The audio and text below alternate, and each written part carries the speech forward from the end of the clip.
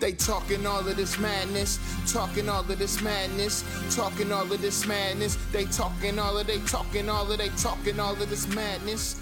Hello, everybody, and welcome back to The Perfect Edge, brought to you exclusively on the Matt Madness Podcast Network. I am your host, Ron Pashery. I am here with my good friend, the mouth of the bout, the face of the heel, the whole effing podcast, Donovan, the lowdown Lloyd, no relation. Donovan, how's it going? A.K.A. Don DiBiase, A.K.A. Donnie Mundo, and Shanti, everyone. Shanti. This is the Jinder Mahal Appreciation Show. Well, for anybody who has been living under a rock since Sunday night, Jinder Mahal defeated Randy Orton for the WWE Championship, just like he said he would. I believe both of us were kind of calling for this for the last few weeks. I think both of us actually wanted this to happen. It now has happened. First of all, when it was in the heat of the match, this is a two-part question. One, were you 100% confident throughout the whole match that he was going to win? And then after the match, how happy were you when it finally did happen? There was one split second of doubt when Randy tried to kill the Bollywood boys. I'm like, okay, this may go left. This may go completely left, and Vince may do what we know him to do and not give us what we want.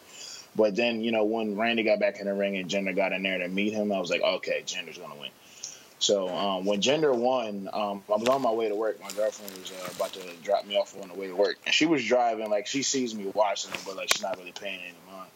And so, like, I hear 1, 2, 3, and I go, oh, my God, Jinder won. The Maharaja won. And I think I scared her because she was like, what? And I was like, he won.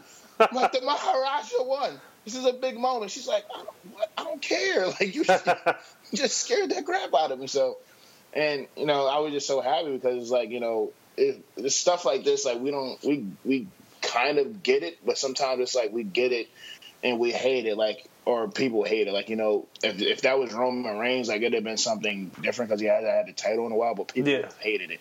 But this is like somebody completely different, someone completely new coming into that championship ilk and actually getting the title and going full the way through with the plot, because people they form stables and stuff all the time, and they may not always necessarily get to the top of the iceberg with it. And they actually build Jinder up the last couple of weeks, and they actually came to a culmination with it. And I think they should continue to run with it for a little bit, because it's in the transition period, so it's not like it's a big deal that he's a champ right now. And they've actually built something behind him, so I think it's good enough where they can do something with him. Now, I was seeing a lot of stuff on Twitter. Half of it seemed to be people mocking fans who were upset. Like Aleister Black specifically tweeted something along the lines of, people are mad that the bad guy won, I'll just leave it at that. Then I saw other people who were defending those who were upset by saying this guy was a jobber for the last year or whatever it's been, and now all of a sudden he wins a championship. Like, why am I supposed to believe he won? Do you think... Oh, and I also saw people saying that he's not getting heel heat, he's getting quote-unquote go-away heat. What do you say to someone who says that it was too quick, that he didn't earn his way to this title, he just kind of got thrown in a number one contenders match, wins it out of nowhere, and now all of a sudden he's the champion? Do you put stock in him not getting the traditional build, or do you think that his build was kind of fitting for him? I think it is what if you worked for a bunch of years in Walgreens and then you just so happen to get a job, a corporate job, did you necessarily work up in that corporate job to get to that corporate job? No. You did what you had to do and you got in somewhere, and now you so improved once you got into a place. Like, who cares? Like, no one cares. Like, a lot of people get to a bunch of places they don't deserve to be, or necessarily don't get a build or what have you to get to a place they're supposed to be. Doesn't matter. That guy put in these people don't see the work that Jinder put in. Like, he's not the only guy back there who probably puts in a bunch of work and hasn't got to a culmination yet. Like, the dude, you could clearly see the difference of the work that he's put in. Like, that dude didn't look half of what he looks now a couple of years ago. And, that guy's been busting his ass. Like, I think he deserves. There's plenty of people back there who deserve the title shot. And there's people back there, like, who've been doing more than him who deserve a title shot, and they haven't. But for whatever reason, they saw that this guy was busting his ass, and they put the title on him. And not only did they do that, but they actually put some people with him in the Bollywood Boys who make sense. And what they're doing, it all makes sense for him. And for whatever reason, it doesn't work. It doesn't work for other people back there who are also busting their ass. But, so be it. Like, everyone's not going to get their shot, and then there's people who are that people may not agree with, but the storyline works for them. So my feeling is they just had the Universal Championship on a guy who hadn't been there in 12 years. This guy's actually in the wrestling business. He actually works for the company. He's been there for a while. He's going to continue to be there. So the idea of him personally being deserving, I kind of think that should be off the table. I can see to a degree the people that are saying, that the top title is what AJ and Owens should be fighting over. I'm not going to disagree with that, because I think those are maybe the two top guys on SmackDown. You can make a case they're the two top guys in the whole company from a fan perspective. So I think they both obviously deserve to be in the world title picture at all times. But Randy Orton was doing nothing for me as a champion. So to me, them moving it over to Jinder made me way more excited than Randy winning it and retaining it. And that pissed me off, because there are people saying, like, oh, Jinder's just going to be a placeholder champion. Randy was a placeholder champion. Brock Lesnar is a placeholder champion. You want to know why? They did nothing with the titles. So, well, in Brock's case, nothing with the titles. Yeah, he literally did nothing. But they're he the took placeholders. Like, they're really the placeholder. Like, Randy did nothing with that title, and I'm glad that Jinder took it from him to begin with, because even in that bit of time that Jinder took the title from him, he did more than Randy did. He at least went and took pictures with the belt and did things with the belt. He did way more than Randy did with the belt, and so, in a little bit of time that he stole it. So I think, there's more he can do with it than Randy can. Like, Randy's boring, and shout out to Randy for dissing the Black Lives Matter movement and dissing all the indie wrestlers who wrestle better than you. Yeah, there's a lot I could say about Randy. I believe I went at him quite a bit in our episode last week. So I'll let that one go for now. I don't need to get all worked up about Randy Orton all over again, but I am more excited for SmackDown on Tuesday to see Jinder as the champion than I would have been to see Randy still the champion. And I'm curious to see where they go with it, how long he holds it, who his next opponent is. I don't know. I really don't know what to think from here going forward, which is always good, to not know exactly what's happening. Yeah, it's definitely different to see, but I don't know. I mean, it's kind of what I said on the last episode. You put the belt on Jinder, Rusev comes back, they make it a thing. You got two guys who you're elevating to get closer to the title, and people are always crying and you have Brock, you're bringing back Brock, you're bringing back Tank, you're bringing back all these guys. When are you going to build up guys? This is when they're starting to build up guys, and now you're complaining. Like, shut up, people. Yeah, it can't be both. It's like this is a guy that, if you would have asked anyone when 2017 started, who's going to win their first world title in WWE this year, I would guess you less than 0.5% would have guessed Jinder Mahal, and probably not one person would have guessed Jinder Mahal. And I've already told people this is a guy who the WWE already saw something enough in where he faced Seth Rollins for their inaugural NXT title. So they've already saw something in him before. Yeah, it's not like he just got plucked out of nowhere. He's been a part of their company for a while, and I saw that Drew McIntyre tweeted something about it last night. I know Sheamus tweeted something last night saying that he deserved it. Basically, he put in the work. He had it coming. Basically, moving on to NXT TakeOver Chicago. Now you know that I have been saying since we're going on close to, I guess it's probably about 8 or 9 months now, that I've been losing interest in NXT with each passing month. And I watch every TakeOver, and I usually enjoy every TakeOver. The weekly show does not hold my attention the way it once did. Reviews for TakeOver Chicago have been raving from every corner of the internet, everyone I've spoken to in person or on the phone or via text message. Were you as blown away by NXT TakeOver Chicago as it seems like everybody else was?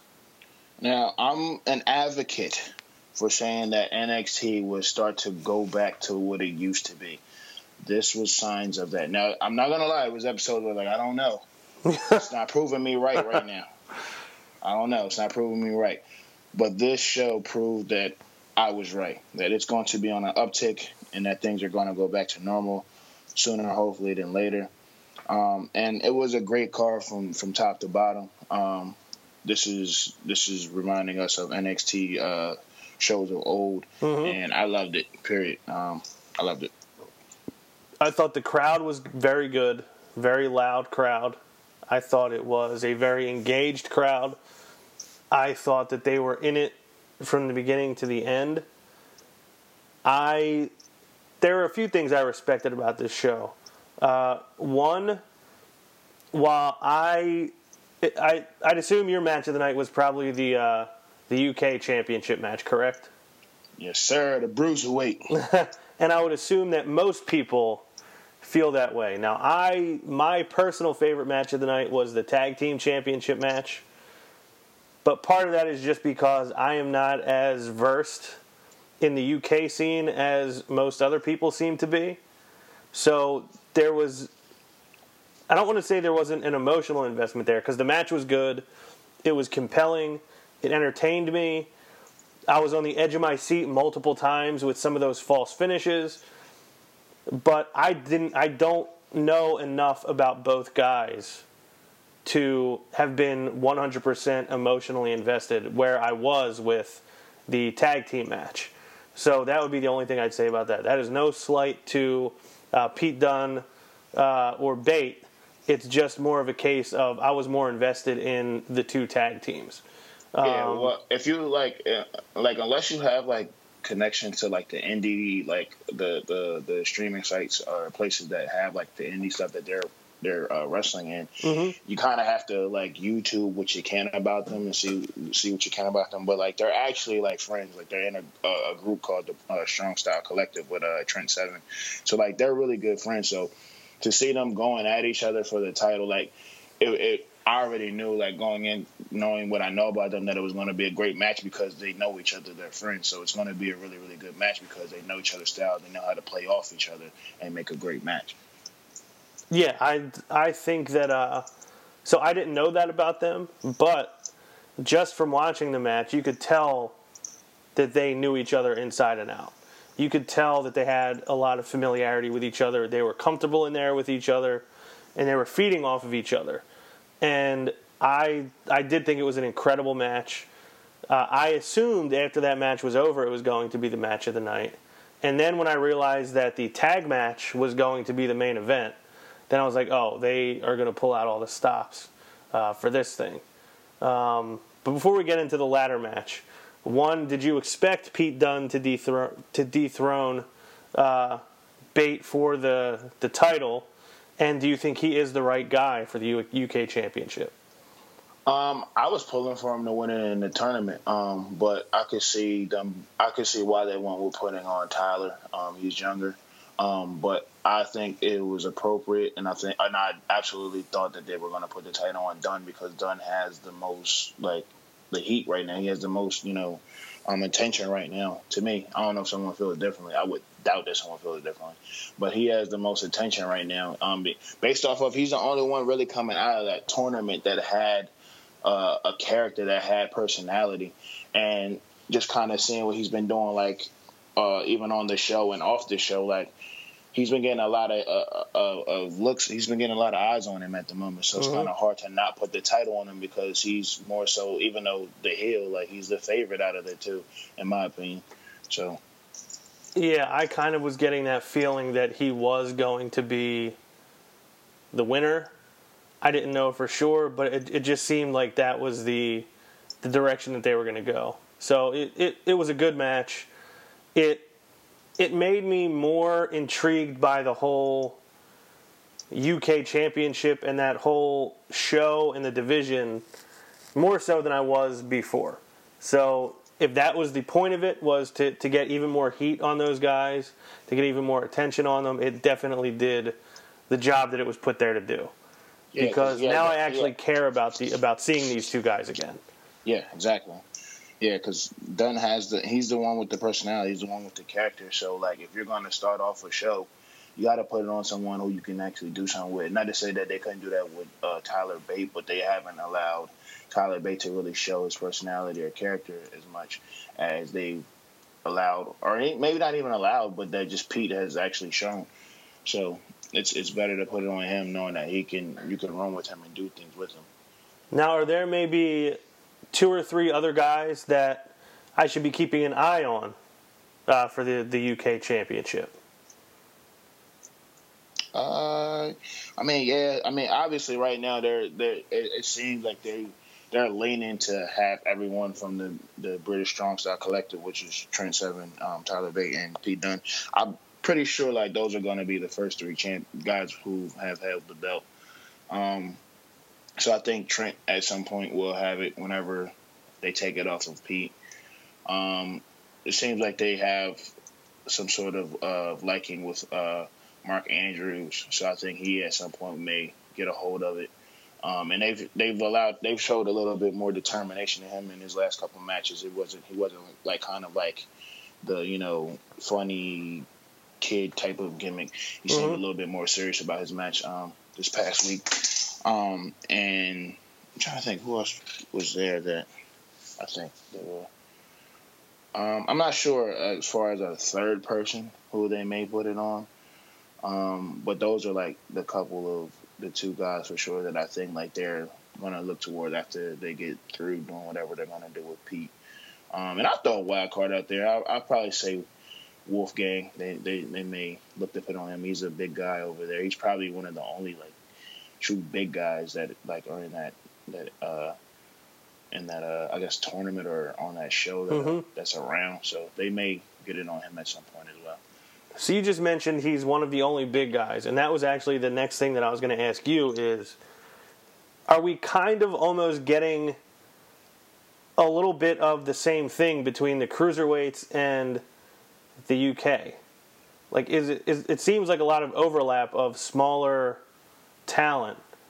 Is that just my perception, or do you think that's true? Do you think we'll get guys going back and forth between those 2 shows, or do you think they will try to keep those separate, and do you think they will be presented as totally different entities?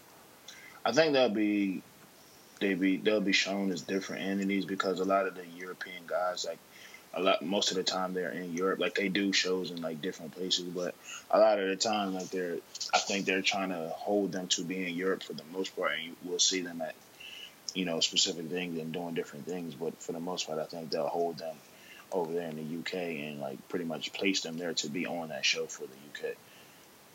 Okay, well, that was like my one concern, and I really hadn't thought about it until I don't even think it was during that match. I think it was after that show was over. It might have even been sometime during Backlash that I just had that thought of like, you may be getting 2 similar products out of these things with similar looking talent anyway. But like I said, the UK Championship match definitely piqued my interest. It definitely made me more inclined to watch it and pay attention to it going forward. So, a job well done by those two. The tag team ladder match. One, I was excited it was the main event. I thought it warranted a main event, especially being the way that it ultimately ended with Ciampa turning on Gargano. And I kind of saw it coming as soon as they lost. When they got to the stage, I was like, well, maybe not. And I got really excited when it did happen. And did that crowd ever turn on Tommaso Ciampa? But I thought that match was incredible. Some of those spots had me legitimately cringing. Like, I was almost like trying to look away from the screen at times. I thought all four of those guys put it out on the line. I thought the match was excellent. It didn't. I don't know if it quite lived up to their match in Orlando, the 6-man tag, but the elimination tag. But I thought this ladder match was great. What were your thoughts on the tag team championship ladder match? It was a great match. It was definitely a way to end it. And I feel like it was smart to put that at that point because it's hard to go back and do regular matches after you have like a stipulation match, especially one of like a ladder or a table ladder series, anything like that. So I think that was definitely smart to have that last, and it worked to go last as well with Tommaso turning on Gargano because it leaves the show on a high note. But I was a little worried because I wasn't exactly sure how they were going to use the Authors of Pain in this match, being that there's only one other team in the match for them to go against. Yeah. So there wasn't going to be a whole lot of, other high flying because you don't have like someone to bump off of like the Revival or the Mighty O'Neil or whatever they call them in the WWE. I forgot because I haven't seen them in a long time because when I was hurt, I was upset about that. But so I was a little, intrigued on how they were going to use them in this match and what they were going to do. But it turned out to be good, and it was definitely different. And it caught me off guard to find out that the ladders that they were using were wood. You know what? There was a point in there. I think it might have been the spot when DIY slammed the ladders down on AOP's backs. And it didn't hit them both at the same time. It kind of hit them one at a time. And something about the way it sounded, it didn't sound like steel to me. I was like, I wonder if those are just painted wood ladders. And then, of course, the one breaks, and you see clearly it was wood. Yeah. Because steel wouldn't have had, like, sawdust particles flying out of it the way that the wood ladder did. And apparently that's not the first time they did that. They've been using them for a while now, apparently. So. Really? Well, I did a little Googling, and apparently that's not the first time that they've used wooden ladders. Not even on NXT shows, but like I heard they've used them a couple times on main shows as well, which makes sense. How did Gargano take that shot to the face? It definitely caught him off guard. He definitely didn't see that coming. And I don't think no one did. Because like it was kind of at the end of the show, like they brought up the little barcode at the bottom, and it's like, all right, show's gonna end, and then like he hits it, and that thing goes immediately away. So he's like, oh, this is a spot. So he definitely didn't see it coming. I don't think anyone saw it coming. There may be a few people who possibly saw it coming, but very, very little people saw that coming, and it was definitely a great way to end the show, and it's gonna build for something else that going into their next pay-per-view. They just have to build it well and build it right. But I mean, we've already seen those two have a great match last summer, so I think it's going to be something that people are going to definitely look forward to. And I think it's going to, when we finally see the match, it's going to be, something to see, something to watch. Hopefully Gargano doesn't get beat up the whole match like he did.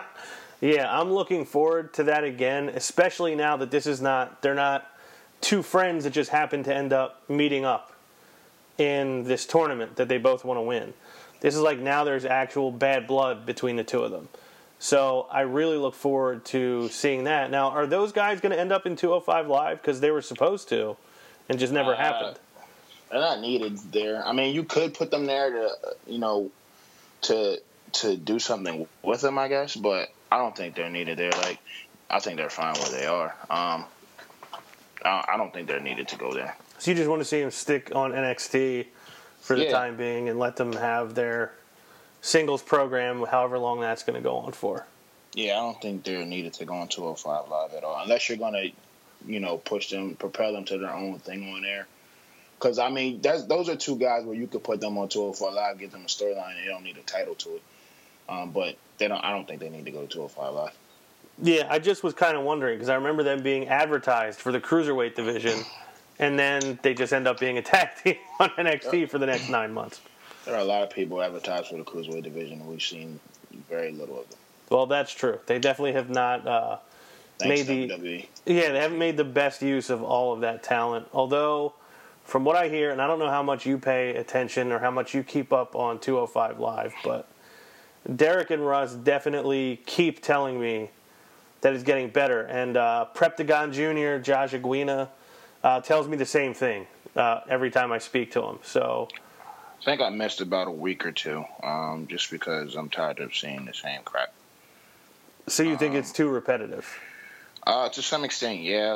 I literally didn't watch this past week or two, and I asked what happened to Grand Metalik, and then they were like, "Oh, he wrestled this past week," and I'm like, and they were like, "He lost." I'm like, "This is why I didn't watch in the past 2 weeks, because you have people like that are on that are great, and you have them lose. Like, and there's just so many people that you had in that tournament, and we've only seen like maybe 10 of them, maybe not even that." Yeah. Well, I don't know. Have Alicia Fox on there. Is she? She's back, isn't she? I don't know, and I hope not. I'm pretty sure that she is back with Noam Dar. And I just don't pull Sasha Banks into this crap. I don't foresee that. I will come up to Connecticut and knock on that door until I get in to voice my opinion. Do not bring Sasha Banks on that show. Yeah, my hope was the worst thing they ever did with her was going to stay Team Bad. I hoped it wouldn't get any worse than that, but bringing her on 205 Live would definitely be a step back. I think her and the Enzo thing was probably the worst. Oh, I wish you hadn't brought that up, because I had erased that from my memory that ever happened. Yeah, it's mine, and I don't agree with it. I don't appreciate it. Thanks, WWE. Yeah, I'm hoping that I forget that again. That's fine. The last thing I want to get into from NXT is Asuka wins a triple threat match against Ruby Riott and Nikki Cross. Another match that I thought was good. I actually did like the finish to it. Obviously, I think we've all been banking on Ember Moon is going to be the one to dethrone Asuka. She's been getting groomed for that since she debuted. She obviously was out with the injury, which I believe, I don't know, was it a real injury? Was it not? I haven't read much into it. I hope it's not real, but it could be. I don't know, because I feel like the way she got thrown, I feel like it was kind of staged. So I would think that it's not real, and she's just playing it up in there, just saving it to kind of propel those two girls, and kind of putting off the match between Ember and Asuka to the point where they'll dethrone Asuka and send her up. I feel like Derek and Russ said that it was a work. And I believe they said it on their episode this past week. I'm trying to remember because I was listening to their show in the airport, walking through the airport, and I'm pretty sure I heard them say that. I'm not 100% certain if I'm remembering that correctly. But do you agree that it's definitely time to move Asuka up as soon as possible? Because I feel like she's kind of run her course in NXT a little bit. And this is coming from someone who's a huge Asuka fan. I just feel like there's nothing left for her there. I don't know. I mean, I like where she is. Like, I think she's starting to really hit her stride as far as like being a heel. And I feel like she has some people there now that they can kind of bounce her off of, with Nikki and Ruby and Ember. Because I'm sorry, but the two Australian girls, they were doing nothing for me. Liv Morgan was doing nothing for me. And I feel like these girls are more characters that Asuka can bounce off of, that you can get behind, you could care about. Even if they don't win, it's still more intriguing to watch them to me than the other girls that they've had her go against. But I like what she's doing right now. The whole, dismissing people and no one's ready for Asuka and just kind of really building up, her heel persona. I like what she's doing. If they send her up, I think they could do stuff with her, but I feel like they don't need her necessarily right now on the main roster, but I'm never against, someone like that's been doing as great of a job as she's been doing going up. So, I mean, I just think it's time. Cool. I think. She's been there for a while. I mean, she's held the title for over a year now. So, I mean, rightfully so. She can go up. She deserves to go up.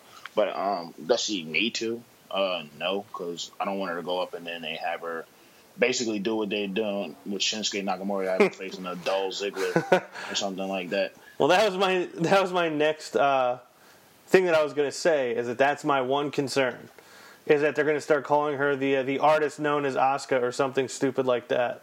Hopefully they don't put her in a program with Dolph Ziggler when she gets up there. The artist. I just think it's time for Ember Moon to win that title, and it's time to see Asuka move on to bigger and better things. The only thing I'm wondering about is, like you said, you're not a big fan of Liv Morgan. You're not a big fan of Peyton Royce and Billie Kay. I actually do like those two. But without Asuka, who is, has Ember Moon, I don't think has become a big enough attraction yet to replace Asuka. Or do you think that she has? I think that everyone knows, all right, she's going to be the one who takes the title when she leaves. And I think that's kind of why they're holding off her versus Ember Moon to make it something more respectable for Asuka leaving. But I'll ask you, you specifically, because I don't know if the masses have accepted Ember Moon yet. When you see an Ember Moon match, does she captivate you the same way Asuka did when she was in her first few months? I feel like she can, but I feel like she hasn't showed everything that she has to win that title yet. Because I actually went and watched a few of her old matches when I found out that she was coming over to the NXT. As I think her indie name was Athena or something like that. Mm-hmm, Athena Reese. Yeah, because I watched it a while ago. But I watched a lot of her old stuff. So and I feel like they do that with everyone. Like when you come from the indie scene, a lot of your moves get stifled. You don't show your whole repertoire because WWE. So I feel like she has a lot more that she can show, and she has a lot more that she can do. And I feel like once they have the match with her, Asuka, and it's going to be the one where she actually takes the title, I feel like they'll let her go a little bit more. We'll see more of what she can do. But I know that she can do it, and I feel like they've kind of held her back a little bit from doing it to save it to make a better match for when she takes the title off of Asuka. Yeah, now, so this is actually the last thing on NXT. So you've been one of the people that has been preaching, especially to me, preaching patience with NXT. They will turn this thing back around eventually. Just give it some time. Now, I know you're not saying NXT TakeOver Chicago was the official turnaround. Now it's back to where it was. But do you think Chicago is a turning point? They're now on the road back to that finally. Yeah, absolutely. Because they didn't even put all the matches that they have storylines for on that show. They just gave us 6 matches, and they were all good. The last one was there were one or two where we were But this card, there weren't any matches that we had. We were everything pretty much held on its own, stood on its own, and was good from the beginning match to the end match. I love what they're doing with Sanity. AOP is Lowdown approved. I love, and I feel like at some point this is what I foresee and would like to see. I would like to see Sanity with all the titles. I would like to see that too. I think I've been clamoring for that since they first showed up. I think that would be great. That's kind of what I wanted with the Wyatts. I wanted a heel faction to be just terrorizing the entire roster. And that never happened, obviously. I think it would be cool if they did that with Sanity on NXT. Yeah, because you have all the right pieces. At this point, even them replacing the one guy and bringing Killian Dane, that was a good replacement, and he filled in. And to me, it seemed like he fit even more than the other guy did. and I just like you have Eric Young leading them, and I like his look. I like what he the stuff he's saying, and I like him. I like all of them, and I feel like putting the titles on all of them and letting them run for a little bit, just to cause chaos in NXT would be a good thing. But we'll see what the WWE does. Yeah. So last thing for wrestling, I know you mentioned last time we were here on the Perfect Edge, you wanted to give us a top 5 list of your wrestling bays, and now you upped it to 10. So are you ready to unveil your top 10 list for the week? Yeah, I could have easily gone to maybe 20. I have sleeper pick. I have some reserves. Yeah, and I'll give the reserves too, and you guys can go and do your Googles. But my top 10, I have narrowed it down. So you've done yours too, right? I didn't, but I'll do my best to come up with 10. So you can give yours first. Okay. So top 10 wrestling bays, and I only use the word bay because I hate it, and I hope people will stop. So number one, and this is no. So you're trying to put an end to the word bay right here. Yeah, I purposely say words that I hate to hope that people will go, you're using the word and stop. And I'm a cool guy, but I want people to stop using it. So this is no particular order, but I'm gonna go ahead and say it, man. It's tough. It was tough. It was very tough. There's a lot of wrestling bays out there. So number one, Mickie James. Okay. You can't go wrong with Mickie James. You would take a Mick kick? Yes, very much so. Number two, Victoria. Okay. I've always had a huge crush on Victoria. Victoria's a beautiful woman, so she's in there. Melina, we all know my love for Melina, so she's number 3 on the list. No secret there, no surprise. Number 4, the person who should have went into the Hall of Fame this year, Chyna. I don't care what no one says. Everyone had a thing for Chyna because she's Chyna. She was wonderful. She was great. She was beautiful. What more can you say? Number 5, and this may come as a surprise. Probably not. It shouldn't. But Sasha Banks. Okay. Because Sasha Banks. That's why. All right. The girl's beautiful. She's definitely. I don't care what anyone. She's top 5 female wrestlers that I've ever seen in my life, probably of all time. Mm-hmm. And I mean, if you one of those people who the old sticklers who like, I don't care. She's one of the top 5 women wrestlers of all time. All right, now we're moving into the back half of it. Okay. Number 6, Francine. Wow. Okay. Because that is a gorgeous woman, and for me, she was the woman who did it for me with ECW. And the other person is in my reserves, who I will get later. Number 7, and this might catch you by surprise as well, Ivory. Okay. That does catch me by surprise a little bit. Ivory was a very beautiful woman, and even though they kind of put her in, they've put her in the spots with the other females, like the bikini contest and things like that, but she has a body. She is a gorgeous woman, and she's on my list. Number 8, which I think a lot of people probably have forgotten about her, Tori from the DX faction.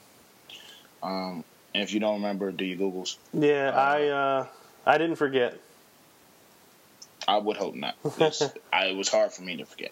So, again, another gorgeous woman. She did her part when they brought her in the DX. And, it was hard to leave her off my list. So, and the last 2 are definitely left field. No one would probably even think to put them on the list. And I'm sorry, JoJo, you're not on my list. You're on my list now, so I hope that counts for something. But the last 2, the first one of the last 2, Spice, whose name is Melissa Bellin from the Nitro Girls. Okay, I did not see a Nitro Girl getting in here. Oh, buddy. I did some digging. I had to go back to my childhood. Had to have a little sit down with young Donovan and go into the depths of who were the women that got me watching wrestling. Right? And the Nitro Girls were definitely a part of it. If you don't know who she is, go and do your Googles. And last but not least, because I have reserves, so obviously she's not least. Tigress, whose real name is Vanessa Sanchez, who is also a Nitro girl. Okay. So 2 Nitro girls to round out the list. Absolutely. And give me a couple of your reserves. All right. So now I have a lot of reserves. So, and some of them are from now, some of them are of old. So I give the now from the reserves now. I would have to say Charlotte and Alexa Bliss. Though they're two of my favorites now. They're probably 2 of my 3 favorites now.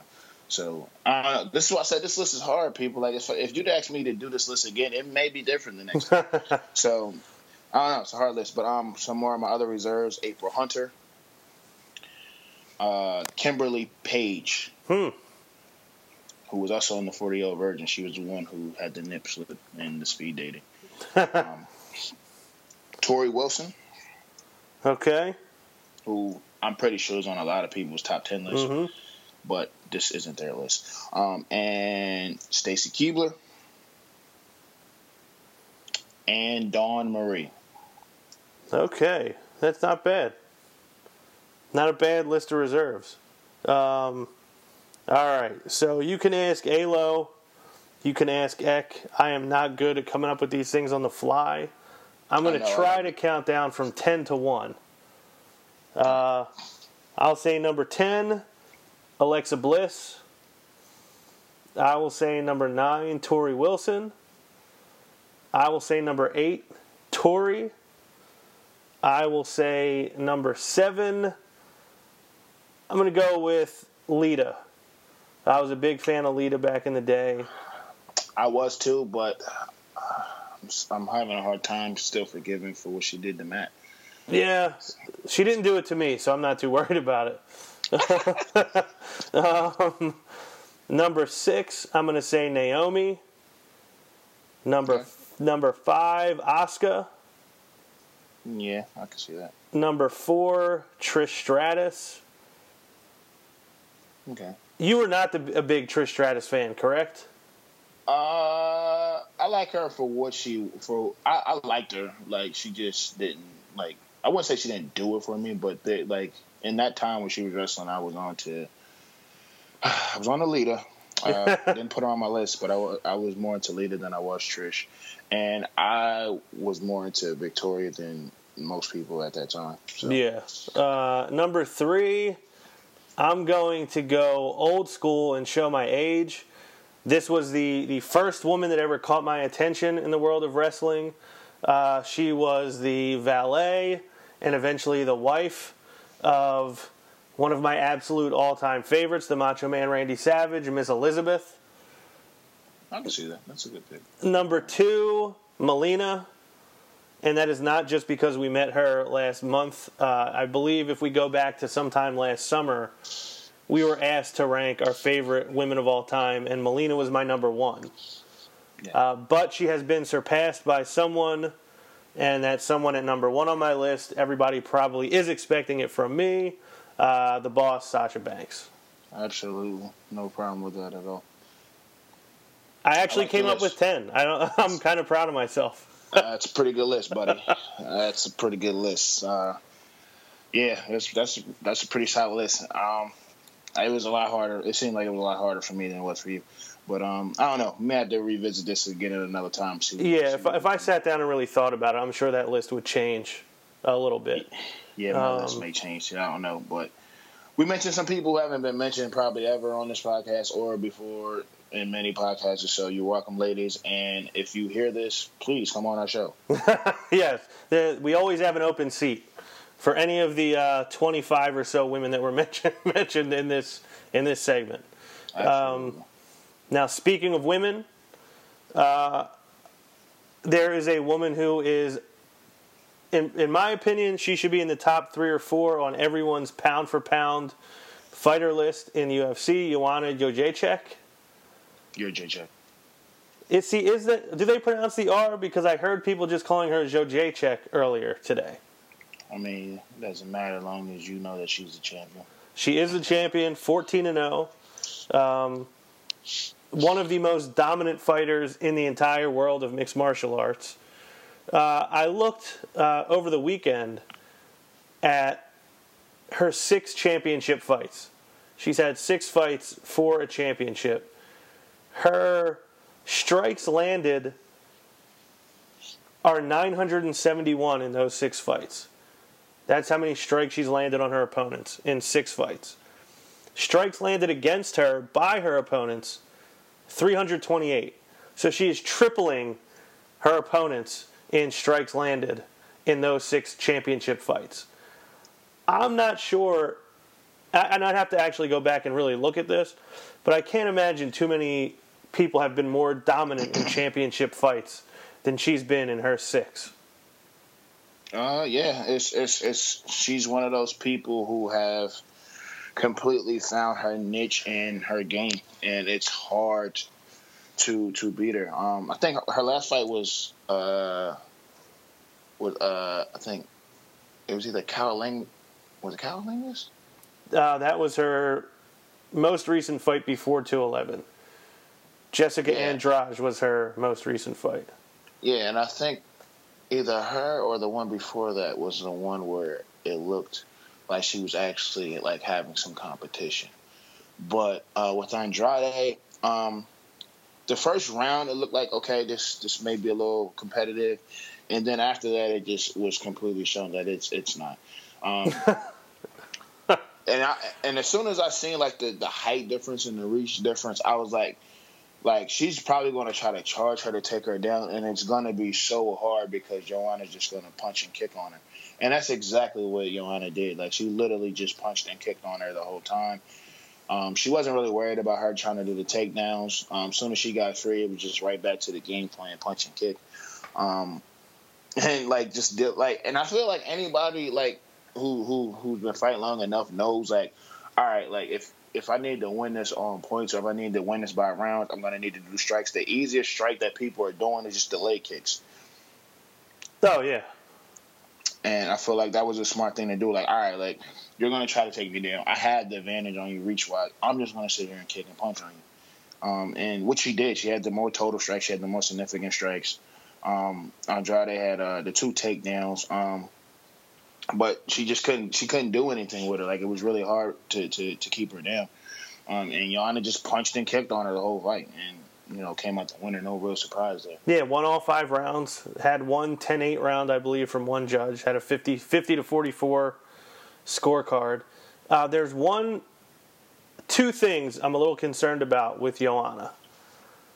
One is, in her interview on Fox after the fight, she closed her interview by asking, who's next? And I don't know if I should be happy about that or if I should be annoyed about that. Maybe I'm happy because maybe she can take who's next away from Goldberg, and it can now be her thing. I definitely wouldn't have connected Goldberg. Oh, well, you know, and Eric pointed this out to me recently. He thinks that my disdain for Goldberg is starting to get unhealthy, where I just can't let it go. And I may be proving that right now by the fact that she said, who's next? To her challengers, and that's the first thing I thought of is, why is she using Goldberg's line? But yeah, I wouldn't even thought of Goldberg. I literally tried to remove him from my mind the last couple months or so. Yeah, the one legitimate concern I had with her is, I heard a lot of people. I heard Woodley. I believe Cormier may have said it. Kenny Florian may have said it.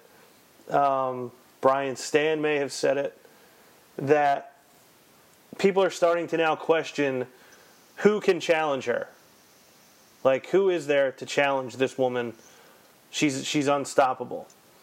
And every time that people start questioning that person ends up getting beat. It happened to Ronda Rousey. I remember it happened to BJ Penn back in, I believe, 2010. He was unstoppable at lightweight. They were saying he's the most dominant lightweight of all time, which he was. I remember Joe Rogan during the Diego Sanchez fight, which was a massacre, saying that they might have to get this guy Aoki from Japan to come over and challenge BJ Penn because there was nobody. And then he lost his next fight to Frankie Edgar. And then he rematched him. He lost to him again. So I believe it happened at GSP. People thought when he knocked off Matt Hughes, this guy's never going to lose at welterweight again, and then Matt Serra beat GSP. It happened with Ronda Rousey against Holly Holm. It just seems like when these champions get to the point where people are thinking there's no one who can challenge them, it seems like that's when someone comes out of nowhere and steals their belt. Do you think she is actually just too dominant and there just isn't enough competition in that weight class? Or do you think that there is a risk that she's eventually going to take someone a little too lightly? I mean, I can see both sides. I definitely think she has consistently shown her dominance at this point. And I mean, I feel like that's going to be an issue in a few weight classes. Like, that there's going to be people like I mean, definitely they're saying the same thing about Stipe after this, after his fight with Dos Santos. Who is he going to fight? And it's just like, you know, there's more people. Like, people forget, like, those rankings go upward. So it's like, you know, start putting these matches together to start building more people to bring up forward. Because there may be somebody who's in the upper rankings who will be more competitive because, you know, the saying is styles make fights. So there may be someone who has a style higher up in the rankings who may be more fitting and competitive for Joanna and for a Stipe or, you know, any other of the divisions. But they had to start making these fights. And it's hard because there's there's solid gatekeepers, and I think in every weight class. So it's hard to get that point, but start pushing those people upward. Start making, you know, unorthodox fights and start pushing people upward. Speaking of pushing people upward, and I mentioned BJ Penn a moment ago, we had Yair Rodriguez, who absolutely obliterated BJ Penn in the most lopsided defeat of his Hall of Fame career. I knew you weren't going to let this go. I can't.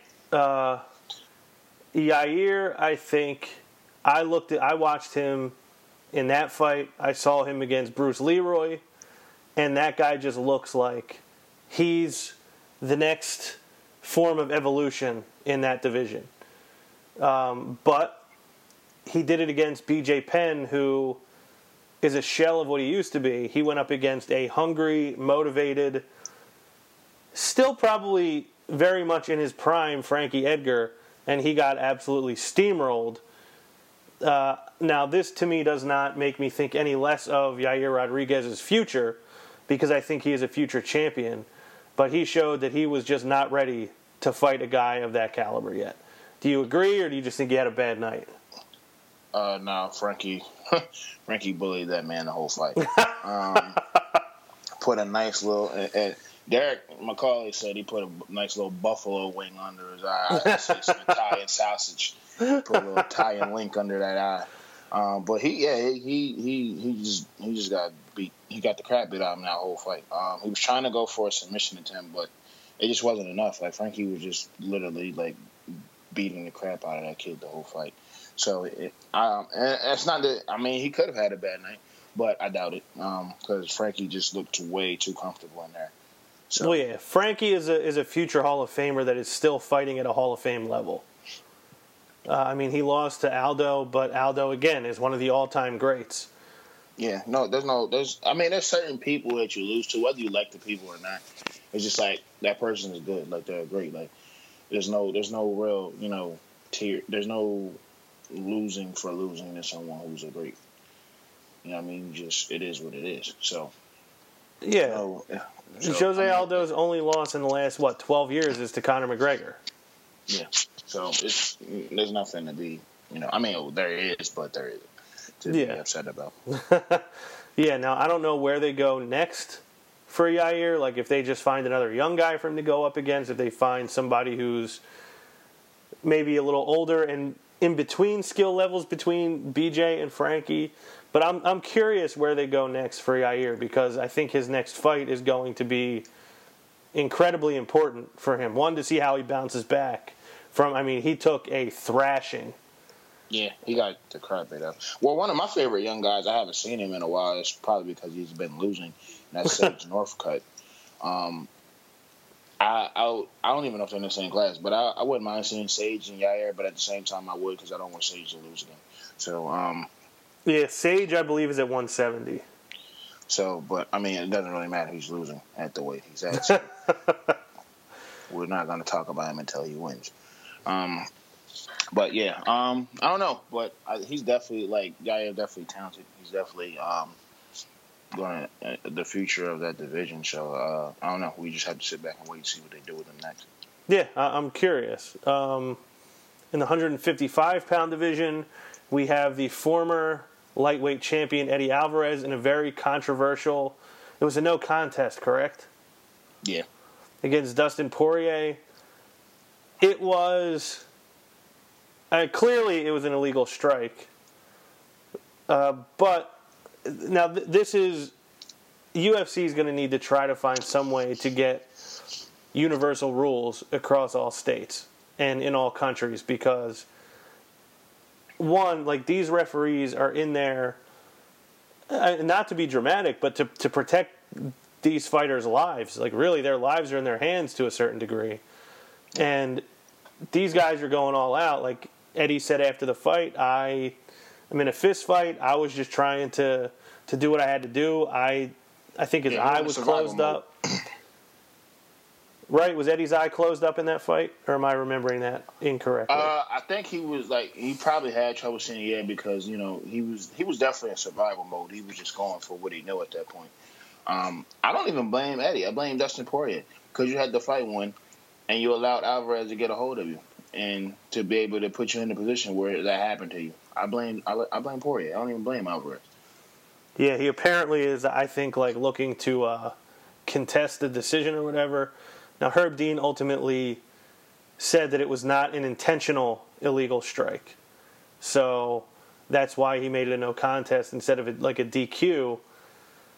I guess that they probably are going to run this fight back, because it honestly was an incredibly exciting fight up until it was stopped. Yeah, you could put that on a fight night and main event and make money off of it, because there's definitely something behind those two fighting now. So, you ended up the UFC wins on that one, because they end up getting a main event for a fight night, and yeah, they won off of that one. So. Yeah, and to me, if nothing else, this fight kind of is more proof of the greatness of Conor McGregor, because Eddie Alvarez is known for taking beatings early in fights and storming back to steal them. And Conor McGregor was one fight where he never even came close to storming back. He was getting dropped basically every time he was getting touched in that fight. He was on the ropes in this one. He was wobbled a few times, but he came storming back. And it looked like he had turned the tides, to me anyway. With Conor McGregor, he never even sniffed turning the tides in that fight. I think he knew it was over from the first time he got hit. Yeah, and it's I just found it fun. I guess you got to keep on fighting, because, Conor is definitely not worried about MMA right now. Because to me, I'm just like, you're fighting on the undercard, and you're not even I guess he's still in title contention, but it's hard to contend when the person who has the title is not worried about you, or anyone else for that matter. Yeah. But I think it turned out in Alvarez's favor, because it became a spectacle in its own right. So I think if they build it up correctly, that you can main event it. So, and it gives Alvarez something else to do while Conor isn't paying attention to him or anyone else. Yeah. Now, speaking of Conor, there has been talk of Conor possibly having a fight with GSP, because they've talked a little trash about each other. GSP was supposed to fight Michael Bisping for the middleweight championship, which really pissed me off, because to me, a guy who's never fought in that division, in that weight class, definitely has no business walking right into a title shot in his first fight in 3.5, 4 years. That's off the table, because he was dragging his feet as far as agreeing to a date for the fight. So Dana White and Michael Bisping moved on, and I believe Yoel Romero is going to get that next title shot. But now they're saying GSP is going to challenge in October, September, October, whoever the 170-pound champion is. And I still don't think he deserves that. I get it that he never lost that belt, but that dude's been gone for a while now. I think he needs to earn that. Dana White just made the whole comment about, like Luke Rockhold, who I'm no fan of, you need to earn these title shots if you want them. Well, GSP has done less to earn a title shot than anyone else at 170 pounds. Am I wrong about that, or do you think the fact that he is looked at as a money fight, that gives him the special privilege of not having to do anything? Well, I think obviously they're gonna go 9 times out of 10 with the money fight. Because I mean, you look at John Jones, who's coming off of his second hiatus, who's gonna fight Cormier soon. Which I mean, was more so definitely with Cormier pushing for. Like, it makes it a lot easier for that to happen. And then you got Rousey, who took a year off. Who I mean, obviously she's still the number one contender because she lost and just didn't fight again for a whole nother year. But she came back and fought as well. And I don't know. I feel like it's a hard argument to say, like, oh, he doesn't deserve it when he never lost the title. And then you have 2 other people one of which just continuously jacked up their opportunities. who the 2 times he's come back was automatically put in title matches. So it's hard. It's a hard point to argue to say that GSP doesn't deserve it when he never lost his title. And in any other place, like, people will advocate for that. So it's kind of hard to say that on behalf of GSP when you have 2 other people who will put directly back in title fights when they came back. So that's just my take on it. That's how I see it. Like, yeah, like, I get it. GSP is still a name, and they know they could really hype him up and get a lot of headlines. And how much longer does he have? Like, so how much longer does he have? Like, we don't know how much longer he's going to be doing that, so. That's a good point. And I know you're not a big Tyron Woodley fan. Nope. But I hope Woodley knocks him out. I want to see that just get put to bed immediately. I can't say I share those sentiments, but I know you don't. I just think it really bothered me that he thought he should go fight in a different weight class and just immediately be granted a title shot. That really rubbed me the wrong way, and I want to see him get his comeuppance for that. Yeah, I mean, I'm not leaning either way in that aspect, so I wouldn't be upset if it happened, but whatever. Well, yeah. Well, bridging the gap between the UFC and boxing. Real quick. Oh yeah, go ahead. For all of you UFC fans, MMA fans out there, if you're not watching this season of The Ultimate Fighter, you are missing out. TJ Dillashaw and Cody Garbrandt are the thing to watch on a show that isn't supposed to really be about them. So you're saying the coaches are the reason to watch this year? Absolutely. It hasn't been this much fun to me since Uriah and Conor were on. Oh man, that season was great. And Cody trying to fight Conor in that season. Yeah. So it's definitely like these 2. They were fighting the first episode. So they were on their way into the room where the octagon is, and they didn't even make it in. They were arguing outside and ended up fighting before they went in. Like, there's just so much, and it's building for their fight that I think it's supposed to happen in July. It's so good, and I think Cody's team is on like a 4-fight losing streak or something like that. Mm-hmm. So he's obviously just getting more and more pissed by it. On top of you have the person that you despise the most right now, like, running that team that you're losing against. Yeah, I actually saw the most recent episode on Sunday afternoon, and that was definitely what they said, that it was 4-0 in favor of Dillashaw. So I didn't see too much interaction between the 2 coaches on that particular episode. I did on the commercial see some of the fireworks, but it definitely seems like there's promise for that to be a very entertaining season of The Ultimate Fighter. Yeah, Cody is just a hothead, and I love it because it just he's always like it's so easy for them to start bickering with each other, and it's different to see Uriah Faber like getting in the mix of it, and like kind of seeing him like, and it's funny because like him and TJ kind of have the same temperament, so to hear like Uriah kind of come out of his character a little bit and like kind of get involved in it, not super involved in it, but to see him like angry and saying his piece is different. So. Yeah, all right. I guess I could second that because it does seem like a fun season. It's a lot of Ultimate Fighter. It's all Ultimate Fighter veterans on that show this year, right? Yeah, all returning guys from previous seasons. And I know next week is what, Diego Lima? Yeah. No, not Diego Lima. That was the past one. You're probably an episode behind them because Diego Lima and I forgot the other guy's name, but they fought the last episode that I've seen. And they were each, well, one was the runner-up on his season and one was a finalist.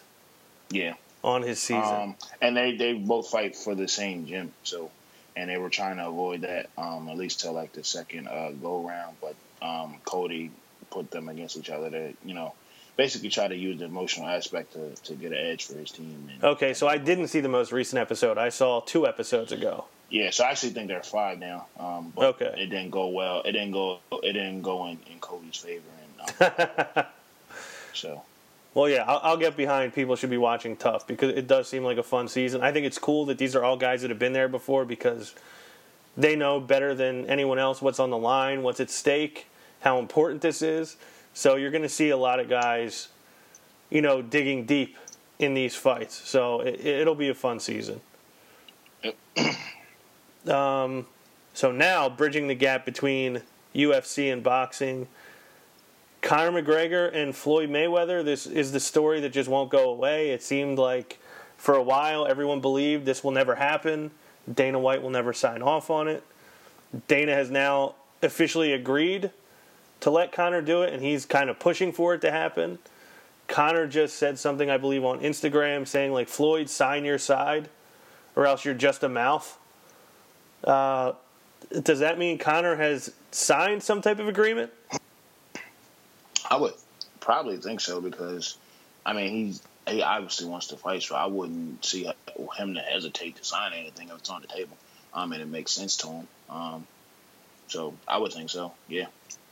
I'm hoping because Dana know where the real big holdup of it all. So so now it comes down to, does Floyd really want it? And at this point, you know what? I see both sides of the coin for Floyd because, to me, one of the reasons he would do it is because it's big money.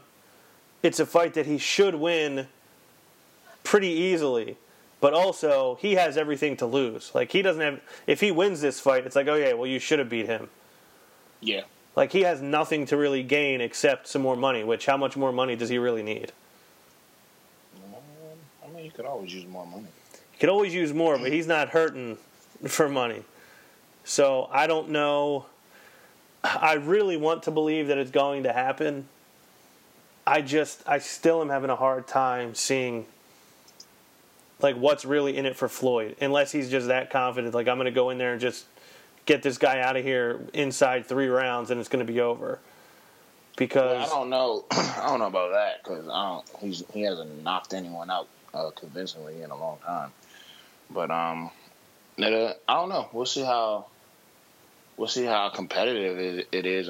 We've seen Conor gas out before in fights. Mm-hmm. And granted, he's not going to be getting kicked in his stomach or anything in this, but still, he's not getting kicked. He's not getting held up against a cage. He's not holding a bigger guy's weight. True, but it's still at the same point. Like if you're doing traditional boxing fight, you're gonna have to go more rounds than what you're accustomed to going. So it's gonna be a cardio piece for Conor to work on. Yeah, the one thing I definitely trust Conor on is that whether he has the boxing skill level, which I just don't think he has. I don't think he can. Floyd is one of the best technical boxers in the history of the sport, whereas Conor is not. He's a good stand-up fighter in MMA, but he's not a classic boxer. I believe that he will be as prepared as humanly possible. He will do everything to be in the best shape. He will do everything to have his skills finely tuned. I just don't know if he is good enough for Floyd. He'd do better than Ronda Rousey would. Well, yeah, that's true.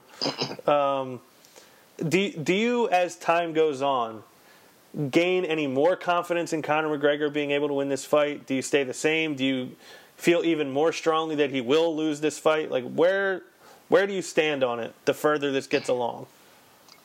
I don't see him winning boxing-wise. Not to say it. Now, I mean, he has a shot, literally. Yeah, like a puncher's chance. He literally has a punching chance, but that's about it, boxing-wise, because it's just hard to hit Floyd. And Floyd is like, he is the most notorious counter-puncher probably ever. So, you know, whatever Conor throws, he's just going to counter it. I mean, obviously, we all know the first couple of rounds, he's just going to gauge what Conor's bringing, and then after that, he's just going to start trying to pick Conor apart. So, and this is another point where I say Conor's conditioning has to be a key point in this, because Floyd, it goes all 12 rounds, all 15. He changed for more than just 12 rounds, so his cardio is ridiculous. And you have to be able to kind of like, because all Floyd does is like the first 5 or 6 rounds he sees what you're doing, and then the last 6 he just beats you. So I don't see Conor as of right now. Like, I don't see him. He could probably last the rounds, but it's not going to be convincingly. But I feel like he's going to gas out after a certain point. Yeah, and I think especially when you're the guy chasing and when you're the guy swinging and missing, that takes more out of you than just being a defensive fighter, which is what I believe. Although maybe Floyd will get a little cocky and think, like, I could tee off on this guy. But I don't think he has any reason to do that. I think he'll just stick to his game plan. He'll frustrate Conor. Conor will have a hard time hitting him. And like you said, over the course of, rounds 4, 5, 6 through the end, he's going to just start building that lead and picking him apart. And I don't see any way that it really ends well for Conor. All I can say is if this does happen, all I have to say is, hey, WWE, heels versus heels can work. It can. It can sell if you get the right 2 heels. Although I do think Conor's going to be the baby face in this scenario. Yeah, people hate Floyd more than they hate McGregor. And love Conor. We had a huge fight a couple weeks ago. Canelo Alvarez. It wasn't very huge. Dominant win over Julio Cesar Chavez Jr. It wasn't huge. Canelo was huge. Yeah. The fight was not huge. No, it was a very convincing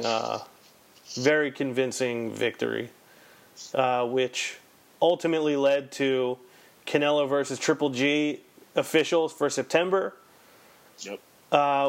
Did you see Canelo winning so easily over Chavez? I didn't think it was going to be that easy, but we pretty much watched a live sparring match. Because Chavez just got outclassed, just the whole fight. He just got outclassed, and that's all you can really say. But he got outboxed the whole fight. And it was pretty. I feel like it was just kind of something to put in between the promo for him and Triple G. And I like how they got the wrestling type entrances now, or they have the video and things like that's cool. But yeah, I just feel like that was just something to kind of introduce the promo for those two to fight. Pretty much, because it wasn't much of a boxing match at all. It was really just watching a sparring match for Canelo. Yeah, it was. He made light work of Chavez. Light work is not the word. He made Triple G will be a whole different story, though. Yeah, and I love Triple G because he's kind of it's so funny when they ask him about other fighters, because it's he talks great about them, but it's he has this smile behind it, I really don't think this. And they're what do you think about this guy? Oh yeah, he's a great fighter. He's a wonderful fighter. But his face is just saying he's terrible. I will beat the crap out of him. Yeah, or like, yeah, he might be good, but easily better. I know that Triple G opened as a favorite, not a huge favorite, but he opened as the favorite. He's the bigger guy, but he is 8 or 9 years older. And I wonder if maybe Triple G, maybe the mileage is getting up there. Because I think that may be the only chance Canelo has is if Triple G has maybe lost a half step. Means nothing. Floyd Mayweather is a lot older than Canelo when he fought. Means nothing. But Canelo wasn't ready for that fight yet. He's more prepared for this one than he was. Not ready for this one either, in my opinion. But I mean, he's still an awesome fighter, a great fighter. But I mean, he's fighting Triple G like you're fighting an elite fighter. Age means nothing. Age means nothing. To me, at least not when it comes to Triple G anyway. Age means nothing. Yeah, I mean, I believe that Triple G is the favorite for a reason. If I was betting the fight, I'd bet on Triple G. But in boxing, this actually kind of goes back a little bit to Yair Rodriguez. Like, he looked like the most dominant featherweight you've ever seen against BJ Penn, and then he got absolutely steamrolled against Frankie Edgar. Like, the slightest little difference, the slightest little thing can make a huge difference in a fight. So because I know people were talking about Triple G not winning by knockout in his most recent fight. I forget who it was against. They were saying maybe Canelo saw that okay, maybe his knockout power has declined a little bit, which gives him more of a chance. But I think that's the only chance that he has, is if Triple G is not the powerful fighter that we all have come to know him as over the course of his career. If he's lost some of that power, Canelo has somewhat of a chance. But another thing that people say is that power is the last thing to go. Like, that's why George Foreman won a heavyweight championship when he was in his 40s, because he could still hit hard. Yeah, I doubt that a bit. Because I feel like Triple G has pretty much just been, like, taking fights and stalling out, waiting for this one to happen. So I definitely feel like, he hasn't lost anything fighting the other fights that he's fought. Like, he's just kind of been taking fights, waiting for this one to come along. So I feel like now that it's come along, this is where he's really going to flex all of his, his repertoire and what he's able to do. So this is what he's been waiting for, is what you're saying. Absolutely. This is what everyone has been waiting for. This is one of the last great fights for the last couple of years. It may be, maybe even the next few years. This is the big fight that everyone has been waiting for. Yeah, it seems like once every 5 years, there's a fight that comes along that people say, oh, this is the last big fight. It was, I don't remember what year, but it might have been like 05, 06-ish. It was Floyd and De La Hoya. Then it was, Floyd and Manny. Yep. Now it's Triple G and Canelo. Like, somebody will eventually come along 4 or 5 years down the road, and it'll be a huge fight again. But this is like, whereas most people I think knew, Manny was not full strength Manny Pacquiao at that point. Floyd Mayweather was not in his prime anymore. These are two guys that should theoretically be still at the top of their game. And we're not waiting 3 years, 4 years too long for this thing to happen. It's actually going to happen when it should. Yeah, and a lot of people had felt like Golden Boy Productions was stalling out the fight as well. Yeah. So, do you think this fight lives up to the hype, or do you think this is an easy win for Triple G? I definitely think it's going to live up to the hype. Like, Canelo's not going to get, I don't see him getting steamrolled or just, like, punched on the whole fight. I definitely think he's going to be competitive, and I think he's going to hang in there. And I'm looking forward to it. I've been looking forward to this fight for a while now. I think it's going to be a great fight. I think both ends are going to hold up, and we're going to see a really, really good fight. And I kind of think the same thing. I more so hope it, but I do think that we will get a good fight. Is this the type of fight you'd rather see end in a knockout, or like just a brawl that goes the distance? I'd rather see a brawl that goes the distance. My favorite fight of all time is the series between Arturo Gatti and Mickey Ward. So I'm all for just let's throw our hands. Slugfest. Yeah, pretty much. Because those two had no regard for life or anyone around them. They just threw their hands and said, "Whatever happens, happens." Yeah, I was a big Roy Jones Jr. fan back in the day, and almost none of his fights were competitive.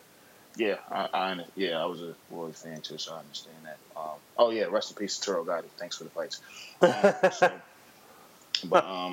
But yeah, definitely. It happens like that. You get those ones every so often that just come, and it's like it seems very uncompetitive in the divisions because they're just slaughtering people left and right.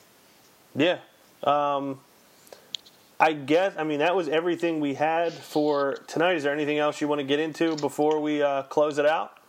So we're going to introduce a new segment for when we have guests on the show and things like that. Something I've come up with, and we're going to call them the Straight Fire Questions.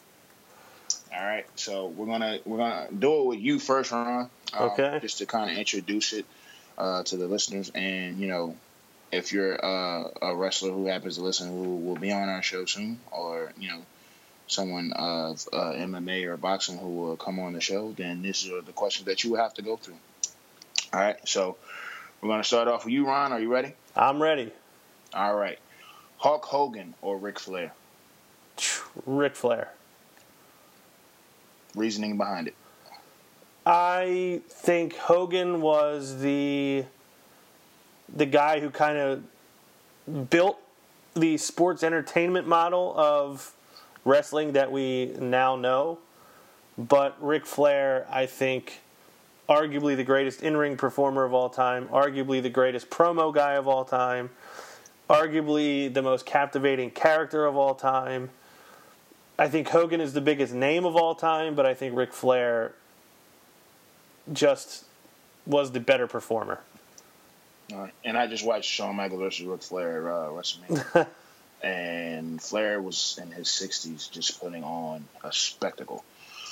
But anyway, moving on. Yes. Well, this question, I don't even know if I should ask you this because I already know your answer, but I'll ask it anyway because it's a part of the questions. Goldberg or Stone Cold? Stone Cold. No surprises there, people. None whatsoever. Because Goldberg is maybe the worst wrestler of all time. I'm not surprised that you're bashing this man right now. There are no surprises there, people. All right, moving on. NWO or DX? This is another tough one for me because NWO changed the landscape. And they were wrestling for a long time. But I've said this on Matt Madness before. As a late teen and early into my 20s, like DX, that whole kind of renegade, you think you could tell me what to do, you think you could tell me what to wear, that whole aura about them actually was like an influence in my real life. So I will say Degeneration X. All right. Next question. Trish Stratus or Lita? Trish Stratus. I don't have like a very complicated answer for this. Just of the two of them, that was just who I preferred. I thought that she was a more well-rounded out performer, character-wise, and I just found her more entertaining.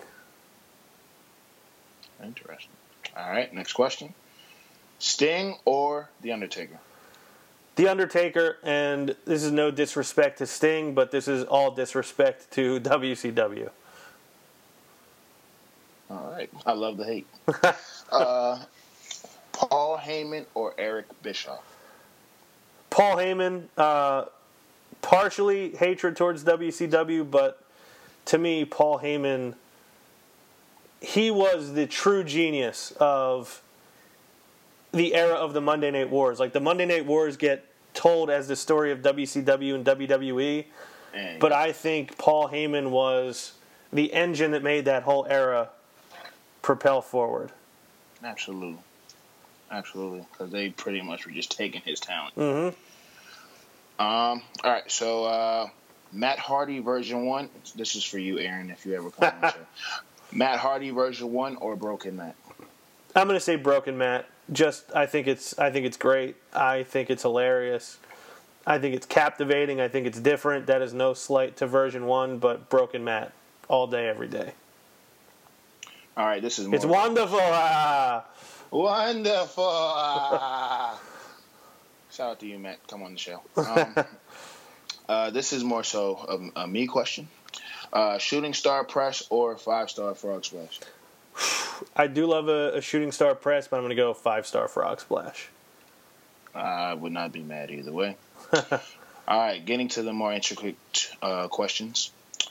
Person deceased or retired that you would have wanted to see win a world title but never did? I mean, I could go with either guy who... Oh, man. I think I'm going to go with... Mr. Perfect. Are you trying to butter me up, Brian? I'm not, but the other guy was going to be Scott Hall. No, come on, man. Come on. You're jiving me. I promise you, it's Mr. Perfect. And I guarantee you this is the first time the word jive has been used on the Mad Men. I believe, I'm almost positive. You're welcome, people. All right, and last question. If you could build a stable with 4 wrestlers and a manager, who would they be? Okay, so this is with me being a wrestler, and I'm in this stable. No. Or I'm just building a stable from scratch. Yeah. Okay. My manager... This is a tough one, too. I'd probably make my manager... I think I'd go Bobby the Brain Heenan. I almost went Paul Heyman. Yep, I can see that.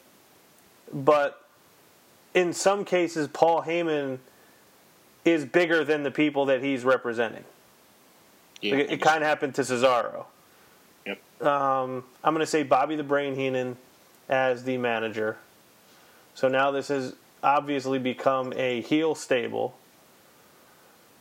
So I will say my top guy in this stable would probably be...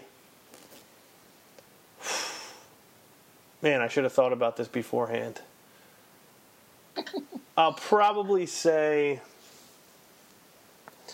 needs to be somebody that could be contending for a world title. I think I'm just going to go Ric Flair.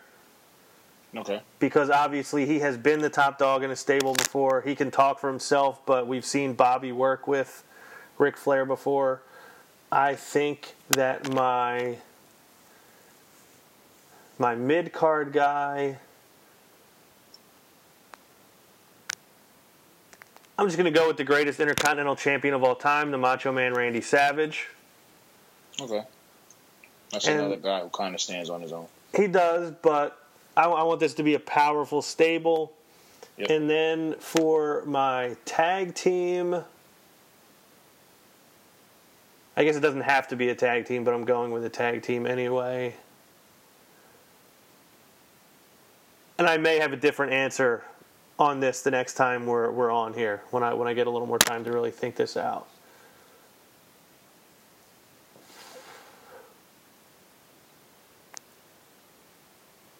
I think I'm going to go old school with the Hart Foundation. All right, nothing wrong with that. I like that. That's a good stable. And what would you name the stable? Man, I don't know if I'm going to come up with a good name for this. You can't do worse than WWE would. You're right. I can't.